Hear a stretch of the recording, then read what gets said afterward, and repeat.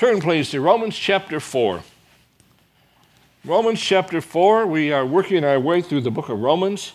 We've made it this far, and actually next week we will sum up by reading chapter 5, verses 1 through 5. I'm intending to get through the rest of Romans 4 today. I think we can, because we've laid such a good foundation for it that I'll be able to go fairly quickly.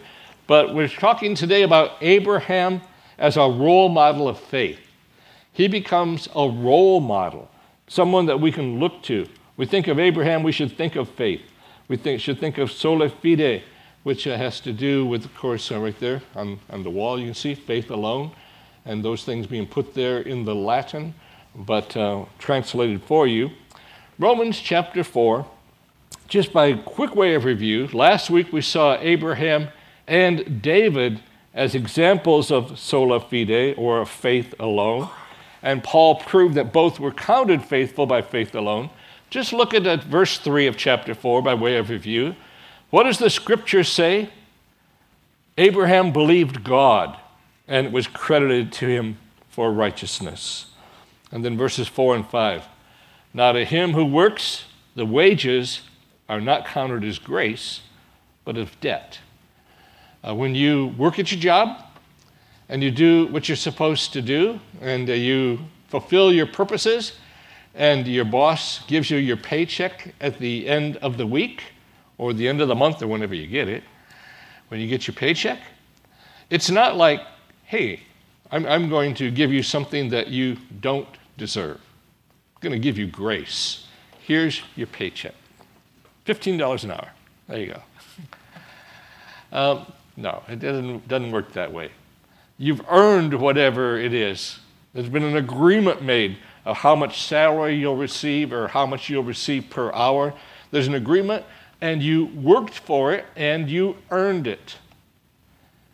You cannot work for salvation, and you cannot earn it. And that's exactly what Paul's saying. Now to him who works, the wages are not counted as grace, but as debt. And this is a little different than the illustration I just gave. Because when you work for your salvation, or you try to work for your salvation, what's going to happen is you're further in debt. You're worse off. Because not only have you all those sins for which you can't atone, and you're trying to atone, not only that, but you're spurning the only way of salvation, the only way of grace, which is through the Lord Jesus Christ, which is adding sin upon sin upon sin. So it's actually sinful to try to work for your salvation. You're incurring more debt. And then verse number 5, but to him who does not work, that doesn't mean we don't do anything, but we don't work for our salvation. To him who does not work, but believes on him who justifies the ungodly, his faith is credited for righteousness. So that's where we've been. And it was proven by Abraham, and it was proven by David. So new material, starting in verse number 9. Let's read it together. Romans 4, verse 9. Does this blessedness then come upon the circumcised only, or upon the uncircumcised also? For we say that faith was accounted to Abraham for righteousness. How then was it accounted? While he was circumcised or uncircumcised? Not while circumcised, but while uncircumcised. Interesting argument being made here. But, and I'm not going to take us to the scriptures, but I did put them on your outline so that you could find them later, and I'll just mention them now. This is easily proven. Paul moves from how justification takes place by faith alone to when justification has come.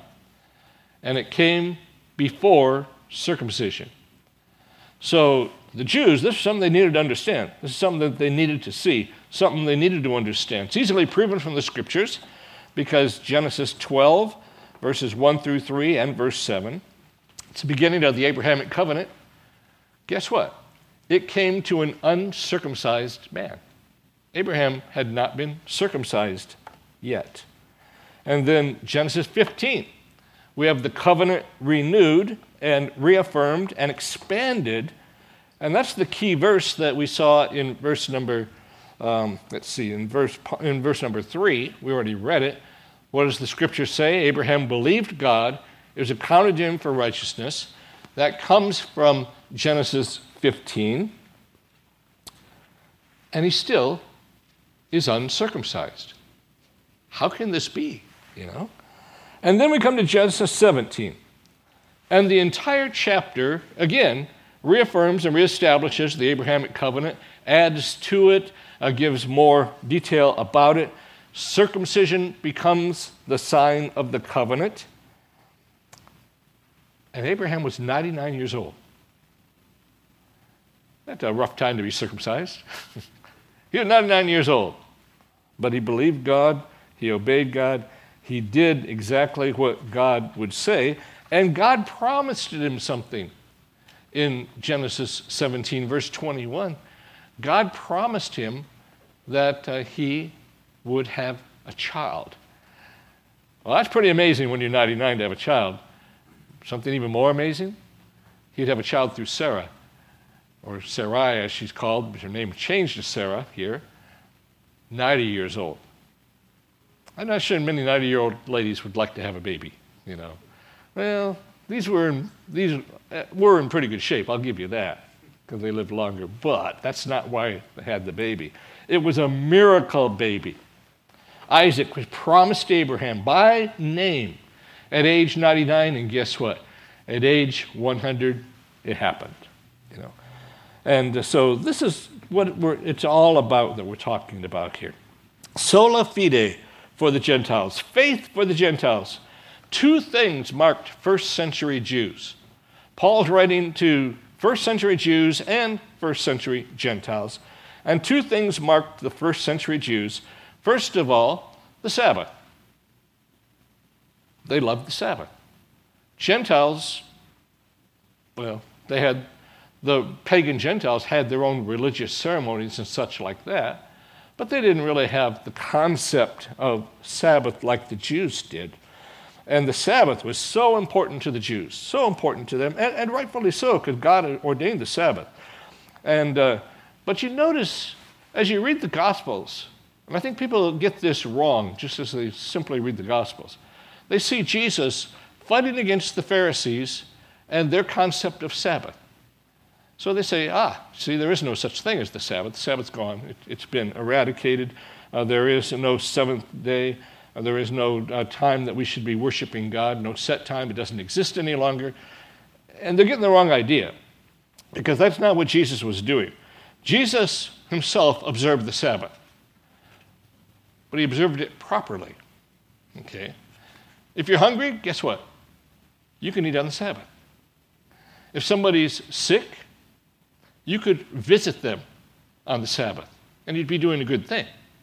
Jesus healed people on the Sabbath. In fact, most of his healings that we read about, many of them, I'm not sure to the majority, but many of them took place on the Sabbath on purpose. He was confronting them, and he was basically saying, look, mercy is what it's about.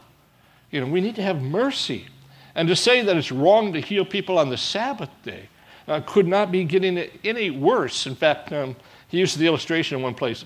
If your donkey fell into a ditch, you wouldn't, on the Sabbath day, you wouldn't leave it there and wait till the next day.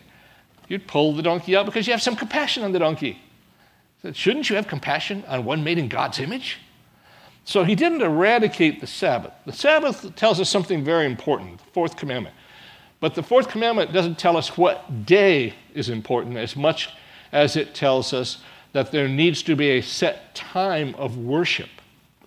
A set time, put apart, 1 day in 7, put apart from God. In this New Testament age, that is Sunday. And the thing that is often, it's kind of understood and kind of not understood, is there are a lot of ceremonial things that are added to the Sabbath that we don't have to observe today.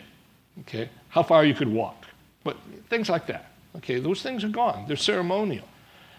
But the day still remains. There's a set time to worship God.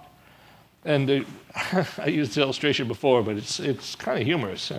We've said this for years, and we had a few couples in the church. This was many years ago, at least 20, maybe more. And they were very offended that we said that Sunday was the day of worship. They said there was no such thing as a day of worship. We can worship any time that we want to. And 3 families got together, and they said, okay, we're going to start our own home church. And we're not going to be under this legal bondage of having to come on Sunday. And we will come on Sunday, we'll do that, but we'll only come once every 3 weeks. Now, I could not tell you how they came up with such an odd formula, but they did. Together, they all agreed that we will meet together in one of our homes once every 3 weeks to worship. And how long do you think that lasted? A couple months. A couple months was about the extent of it. Because that's not what God ordained, and that's not what we should be doing, and they had the wrong idea. I guess if you do that, 1 out of 3 Sundays I'll worship. You don't think worship's very important? You don't think it's very important, and it's not a priority, and it's not really what you want to do. It actually makes it more of a duty than what God has ordained. So that didn't last, that didn't work. I don't know what happened to those folks. They fell by the wayside, I'm sorry to say. But Sabbath, the Jewish Sabbath, the way the Jews interpreted the Sabbath was very, very important to them. And they needed to see what Christ has done instead. And the other thing was circumcision. Okay, circumcision and the seventh-day Sabbath. Those are the 2 things that first century non-Christian Jews really held dear. And so the great controversy happened, Acts 15, we talked about many, many times. The Jerusalem Council, what were they going to say? And of course, they said that Gentiles do not need to be circumcised. But they did say there were 4 things they wanted Gentile Christians to do. 4 things so you don't offend us that are Jewish Christians. 4 things. It's kind of interesting what they were. And 3 of them were just for love's sake and really wouldn't even matter anymore, but they would have mattered in the first century. And one of them matters very much. It says, don't eat blood. Don't eat blood. Okay. That was very offensive to the Jews. And don't eat things offered to idols, which was interpreted by Jews as worshiping the idol. And that becomes a whole subject of itself that Paul takes care of in other places. And then they said, don't eat things that are strangled. Okay. So death by strangling, no, not allowed. So those 3 things that says Gentiles, for unity's sake, don't do that. And then they added one more that I've always thought was rather interesting. So I've looked into it a little bit more to see why they would say that. Don't engage in sexual immorality. Oh, yeah. Doesn't that go without saying? No, evidently not, because it needed to be said. The Corinthians needed to hear it. The Corinthians needed to understand it. Don't engage in sexual immorality. Because here's the thing. In the Gentile world, that was an acceptable norm. All kinds of wicked, vile things. The more things change, the more they stay the same, huh?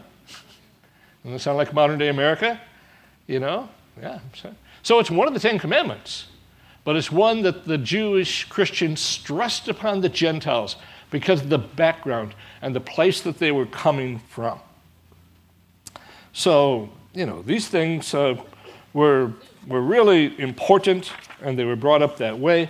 And let me just say this, just about sexual immorality one more time.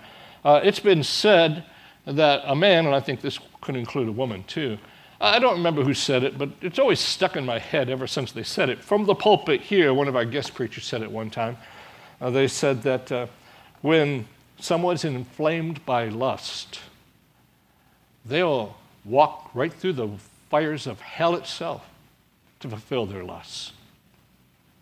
And I think that's true. If you're inflamed by lust. And so we need to understand the difference between love and lust. We need to understand the difference between the love of a husband and wife, which was given to us by God. It's not a husband and a husband. not a wife and a wife.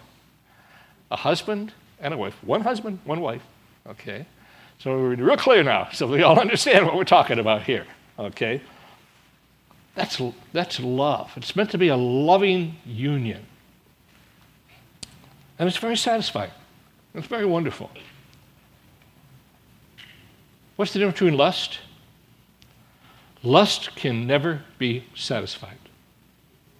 It cannot. If you're engaged in lust, lust will never be satisfied. It cannot be satisfied. I don't care what kind of lust it is. You know, anything other than a man, one woman, it's going to be lust. And the more that you feed it, the more you will inflame it. Okay? So that's important to realize. That's important to say. So, at any rate, you know, just to go, those are the four things that the Jewish Christians asked the Gentile Christians to observe out of love, and even for their own good, especially the sexual immorality. Now, verse 11 and 12, Abraham is the father of the uncircumcised faithful. In case we don't understand what Paul is saying, and in case they didn't understand what Paul was saying, and he, verse 11, received the sign of circumcision, a seal of the righteousness of the faith which he had while still uncircumcised, that he might be the father of all those who believe, though they are uncircumcised, that righteousness might be imputed to them also, and the father of circumcision to those who not only are of the circumcision, but who also walk in the steps of the faith which our father Abraham had while still uncircumcised. And that becomes just a major doctrinal point that became the impetus of Acts 15. Do Gentiles need to be circumcised in order to be saved? The answer is no.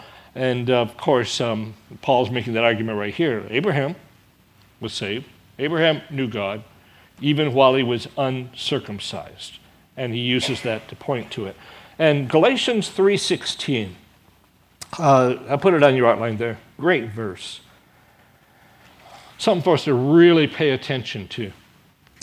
Now the promises were made to Abraham and to his offspring. It doesn't say offsprings, referring to many, but referring to one, and to your offspring, who is Christ. Isn't that something, how one little letter can make all the difference in the world? Not offsprings, but your offspring. The focus is on the Lord Jesus Christ. They say, yeah, but Christ has many, many, many that are, yeah, but all that believe in Christ are in Christ. So it's like one. It is like one. And so not offsprings, not a particular race. And Abraham had many children. Later, he would keep having children, and many of them, of course, are unbelieving nations today, and even Muslim nations to an extent. So, that being a child of Abraham is no guarantee of anything. But there was a child of Abraham that's a guarantee of everything, and that's the Lord Jesus Christ. And his meritorious death for us, his work for us, his life for us, all these things. So circumcision had nothing to do with Abraham's justification. But let's suppose that Abraham decided, circumcision, I'm 99 years old, I don't think I'm going to do that. Okay. But he's justified. He has the Lord. And Old Testament saints, like New Testament saints, still sin. But they want to follow the Lord. That just wasn't going to happen. It wasn't going to be a case where Abraham was now going to be a man of faith and then say, no, forget it, not going to happen. That's ludicrous. So sum up. Salvation comes by faith, not by ceremony. And on this point, the Roman Catholic Church is probably the greatest offender, because ceremony is what it's all about. Baptism becomes so important. Is baptism important? Absolutely, but we really can't equate baptism with circumcision. We really can't do that. Circumcision did not confer righteousness on Abraham, it simply confirmed it, that we can do. See, baptism is not going to confirm righteousness to anyone either, but it does confirm it. So in that way, it's alike. We can see baptism similar to circumcision in that way. But the true baptismal candidate in the New Testament is telling the world that they're a Christian. They've died with Christ and have been risen to new life in Christ. That's why one of the chief reasons we don't baptize babies. They can't do that. And they don't do that. They can't do that. Somebody does something to them. No, baptism's important. And Lord willing, we'll have a baptism here soon in our church. We'll have a couple baptized soon. But it's not for salvation, but it is for obedience to the command of Christ. 2 New Testament ordinances. Baptism is one and only once. True baptism need only take place once. Then the other ordinance or sacrament of the church is communion, a meal that we partake of often. We move on to verse 13. Sola fide transcends the law. For the promise that he would be the heir of the world was not to Abraham or to his seed through the law, but through the righteousness of faith. For if those who are of the law are heirs, faith is made void, and the promise made of no effect, because the law brings about wrath. For where there is no law, there is no transgression.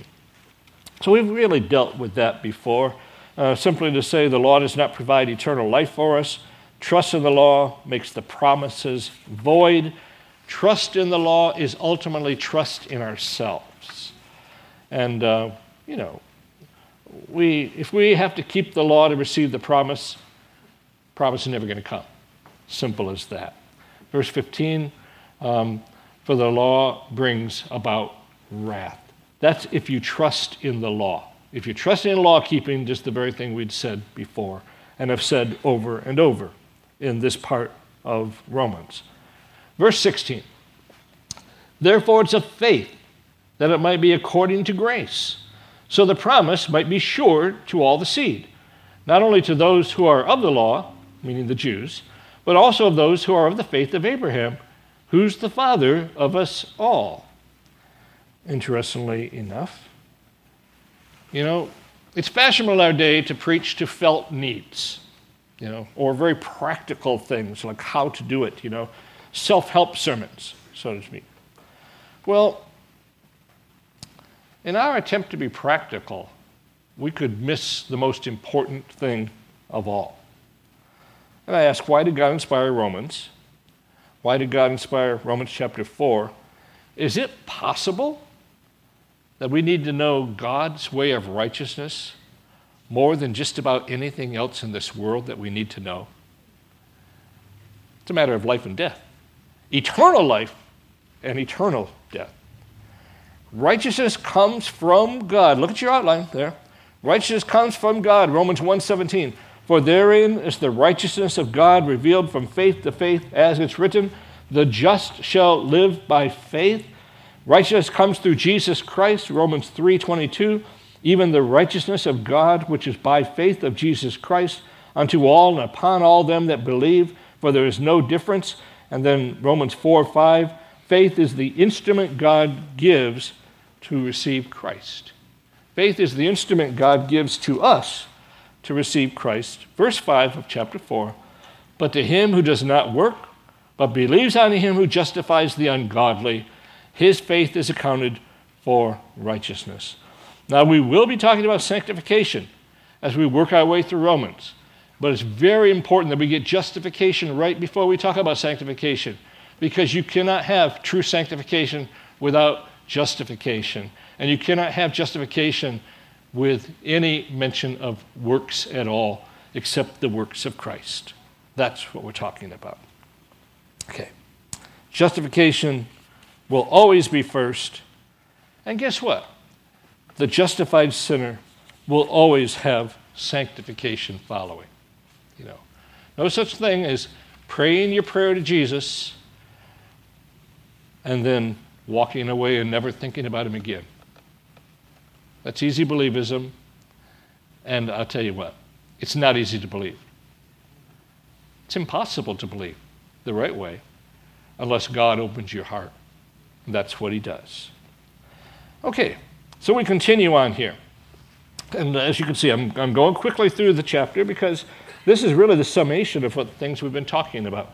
Verse 16, therefore it's of faith that it might be according to grace, so the promise might be sure to all the seed, not only to those who are of the law, but also who are of the faith of Abraham, who's the father of us all, as it is written, I have made you a father of many nations, in the presence of him whom he believed, God, who gives life to the dead and calls those things which do not exist as though they did.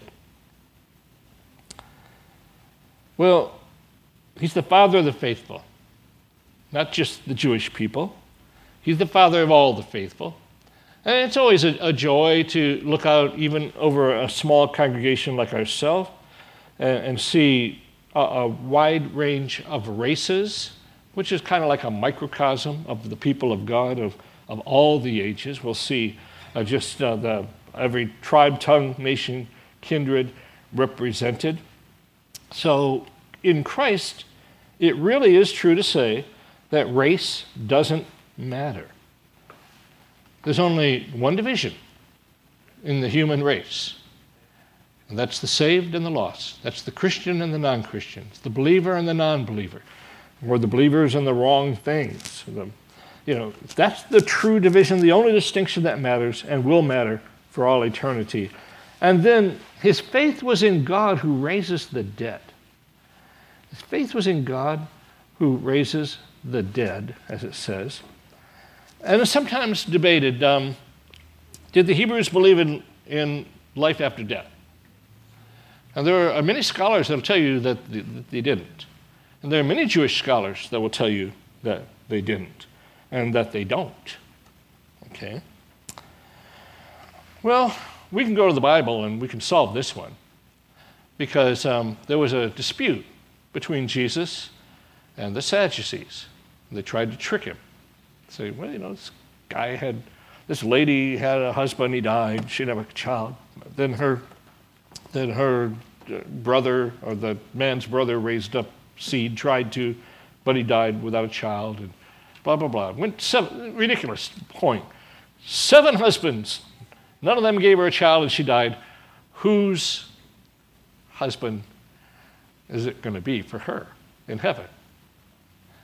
Now, you could probably confound a Mormon with a question like that, who believe in marriage in heaven. But Christ actually answered very interestingly. He said, you don't believe the power of God. You don't understand that in the resurrection, it's not like that. Interesting that he would say that because he was talking to people that didn't believe in the resurrection. They used that illustration that I was giving, not very well, but that illustration I was giving to try to prove, you see, there is no resurrection. How ridiculous would that be? That's what they were trying to do. That's what they were trying to show. And the Lord says, no, there is a resurrection of the just and a resurrection of the unjust. And their great error was to not believe in the resurrection. Interestingly enough, many Jews did believe in the resurrection. The Pharisees did. They believed in the resurrection. They believed in angels. They believed in all these sorts of things. They were actually much, much closer to the truth than the theological liberals of their day, the Sadducees. Okay, and that's the way it is. And the last part of verse 17, who gives life to the dead, and now notice this, and calls those things which do not exist as though they did. You go, And I'll just say this about that. Time is irrelevant to God. We live in time. Time is kind of like a master to us, Church started at 10 o'clock this morning. Maybe you thought it started at 11. It started at 10, okay? So we'll get that one set first of all. And next week, you want to sleep in. Next week, you get your one chance a year to sleep in because the clocks are going backwards. So if you come here it's going to be a different time next week. Okay. But time is very relevant to us. It's absolutely irrelevant to God. We don't know what it's like to exist above and beyond time. And the only way we can even think of eternity is to think about, well, it never ends. It just keeps going.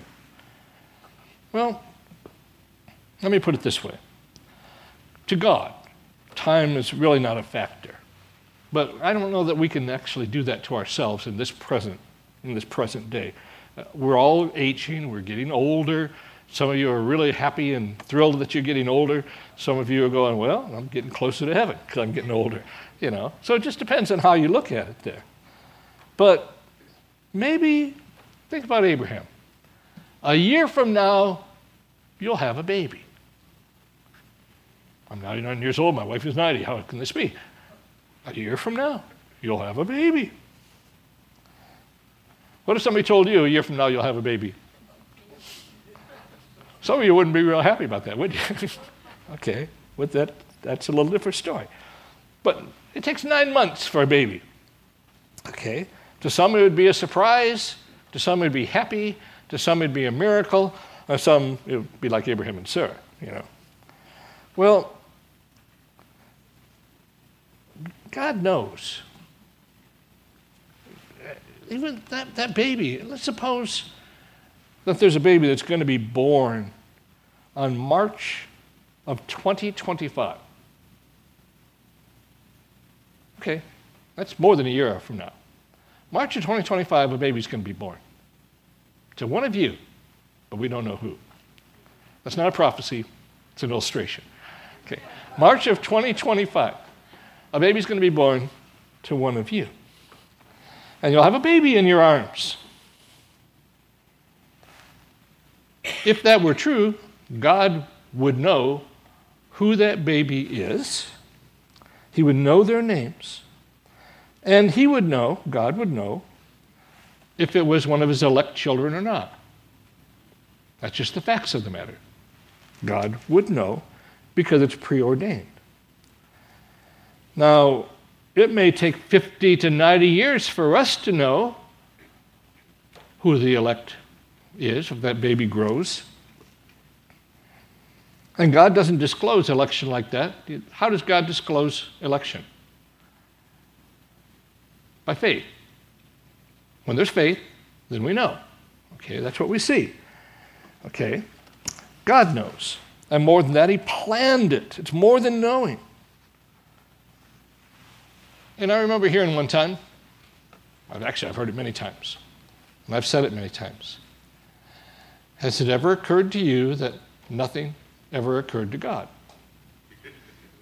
There you go, yeah. It's true. True. Did it ever occur to you that nothing has ever occurred to God? Because he is the Alpha and Omega, the beginning and the end. And so that's, calls those things which do not exist as though they did. And that's why I used the baby illustration. If a baby's going to be born in March 2025, he or she does not exist yet. There aren't souls in heaven waiting to be embodied. Okay? Doesn't exist yet, but will exist. And in God's mind, we could say already exists, because that's God. Okay? Now, verse 18 and 19. Abraham, who contrary to hope, in hope believed, so that he became the father of many nations, according to what was spoken, so shall your descendants be. And not being weak in faith, he did not consider his own body already dead, since he was about 100 years old, and the deadness of Sarah's womb. He believed in hope during a hopeless situation. And God did grant Abraham his Ishmael. And Abraham even prayed, Lord, let Ishmael live before you. God says, nope, that's not the chosen one. It's going to be Isaac. Okay, and that's what it says in Genesis 17. And God granted Abraham many more sons through Keturah when he was over 120 years old. God restored his lost vitality and the lost vitality of Sarah, And it pleases God when we believe him in the face of seemingly hopeless situations. Sometimes we find ourselves in situations that seem absolutely hopeless. How in the world can we possibly get out of this? Usually it's not hopeless, it's just difficult. But sometimes it just seems hopeless. So we worry and sometimes we falter. But Christian, buck up, because God is still on the throne. He loves you and he will take care of you. You don't have to bribe him. You don't have to coerce him. You don't have to try to get him to love you more, because guess what, Christian friend? He already loves you. Absolutely, infinitely so. You don't have to earn his love. And if you try, debt, okay? If you try, it's debt. But believe, trust, look to him. He's already on your side. He loves you infinitely. God will take care of you. Be faithful, be responsible, but above all, be believing. Okay. In verse 21, or 20. He, Abraham, did not waver at the promise of God through unbelief, but was strengthened in faith, giving glory to God, and being fully convinced that what God had promised, he was also able to perform. God promised it, God could do it. And it's not our faith that makes the difference.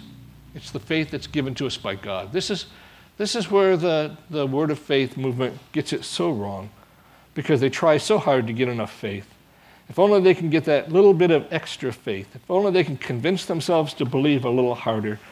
When the truth of the matter is, faith is given by God. Faith is grown by God. We're not talking about positive thinking. We're not talking about anything like that. We're talking about faith in God. Verse 22. And therefore it was accounted to him for righteousness. He was fully convinced that what he had promised, what God had promised, God could perform. Therefore it was accounted to him for righteousness. Not of works, lest any man should boast. And what does Abraham mean to us? What does Abraham mean to us? Verse 23. Now it was not written for his sake alone that it was imputed to him, but also for us. It shall be imputed to us, who believe in him, who raised up Jesus our Lord from the dead, who was delivered up because of our offenses and was raised because of our justification. Powerful words, concluding words, but not really the thought ending here.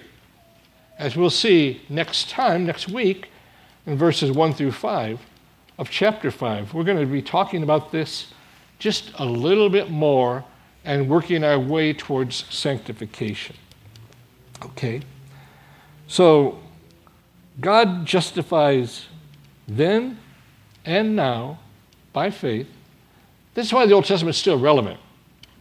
Really, don't omit the Old Testament from your reading. And the more you know about the New Testament, the better you'll do in the Old Testament.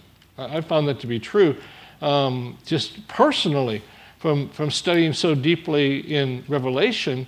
Ezekiel makes more sense than it ever did before. It's the way it is. The more you study and the more you know, the more you profit. But what do we say about the Old Testament? It's primarily relevant in three ways. It's relevant in many ways, but primarily relevant in three ways. That God justifies then and now by faith. The Old Testament will point us to Jesus Christ. The Old Testament is the pre-incarnate revelation of God, of who God is and how he works with men. Points us to the coming Redeemer. And then third of all, we can learn from the Old Testament examples that are given. Abraham being one of them, as we've seen here. And 1 Corinthians 10:11. Now all these things happened unto them for examples, and they're written for our admonition, upon whom the ends of the world are come. So I just conclude by asking you, do you believe in the Lord Jesus Christ? Are you trusting in him? Do you have faith? I imagine every one of you in this room believed that there was a Jesus. It's pretty ignorant nowadays to try to say that Jesus never lived. That's kind of ignorant, to tell you the truth. That was scholarship 50 years ago. Now it's like your head buried in the sand. Okay. So you probably believe that there was a Jesus. But let me talk to you that don't believe in him. You know, you've broken God's law. And there's a price to pay for that. And you need to have a remedy. For you have lied. You've dishonored your parents. You've lusted in your heart. You've coveted your neighbor's possessions. And even if you say, well, no, I don't think any of those things are true of me, I'll give you one that is true. You haven't loved God with all your heart, soul, and mind. And I can prove you don't love God with all your heart, soul, and mind, because you don't trust in Jesus. You don't trust in the only one that can save you. So, with that being the case, guess what? There are believers and there's unbelievers. And you are an unbeliever if you're not trusting in Jesus. And your unbelief will sink you into hell. Don't think that the unbelieving will inherit the kingdom of heaven. Absolutely not. And I don't say that to condemn you in any way other than what the Bible already condemns you in. And my heart breaks for you. And I would just ask you, please, why would you die? Why would you die? Why would you remain in your sin? Why would you refuse to come to the only source of healing and reconciliation, which is the Lord Jesus Christ? Why? Won't you just fall on your knees and cry out, God, be merciful to me, the sinner, and look to him alone? Only he can save you, and he will save you. And if you remain in your stubborn unbelief, all I can say is, well, lived in sin, died in sin. We know what happens. But won't you trust him? Won't you look to him? Won't you come to him? Let's look to the Lord in prayer.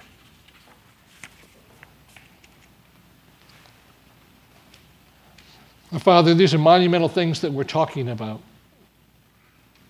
And they're things that are really out of our hands to such an extent. We need to realize our helpless situation. We need to realize our hopeless situation unless we come to Christ. Lord, help us to look to him, the only Savior of sinners. And if someone can walk away and refuse to believe, then we fear, Father, that maybe they never were elect. But we'll hope, Father, that their rejection is temporary, that you will bring them to yourself. Every true believer will come to Jesus Christ, but every non-elect person will continue in their rejection, finding some other way, finding some other hope, finding some other solace, maybe just putting it out of their mind altogether. So many ways to refuse to come. But there is only one way of salvation, to come to the only Savior of sinners. Father, help even one here today to cry out, God, be merciful to me, a sinner, and would give you thanks. In Jesus' name we pray. Amen.